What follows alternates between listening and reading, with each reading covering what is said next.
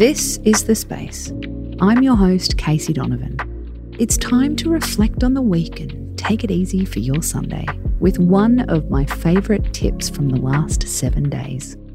So, relax, get comfy, and let's do this. Nothing like a weekend to stir up self-doubt and send you into a worry spiral. That's why we love to start the week staring our worries in the eye and challenging them. Whatever you're worrying about, run it through a BS detector. It'll help you to figure out if you really have anything to worry about.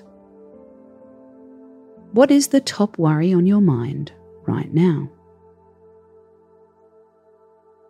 What is one thing you think is imperative to your happiness? Most of our worries are linked to a face of uncertainty.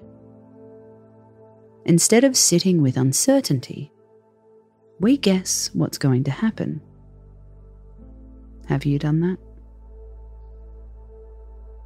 What evidence do you have that that thing is going to happen? On a scale of 1 to 10, how certain are you? What is most likely to happen? On a scale of 1 to 10, how likely is that? What is the most boring outcome you can imagine to this situation? On a scale of 1 to 10, how likely is that? Now, go back to your fear. Do you feel more or less certain the fear is going to come into fruition in your future? The thing about us humans is we're pretty terrible at predicting our own futures. And that's comforting.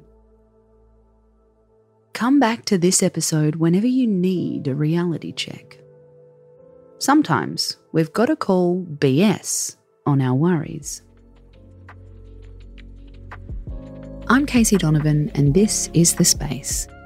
Thanks for taking the time to learn about this mindfulness stuff.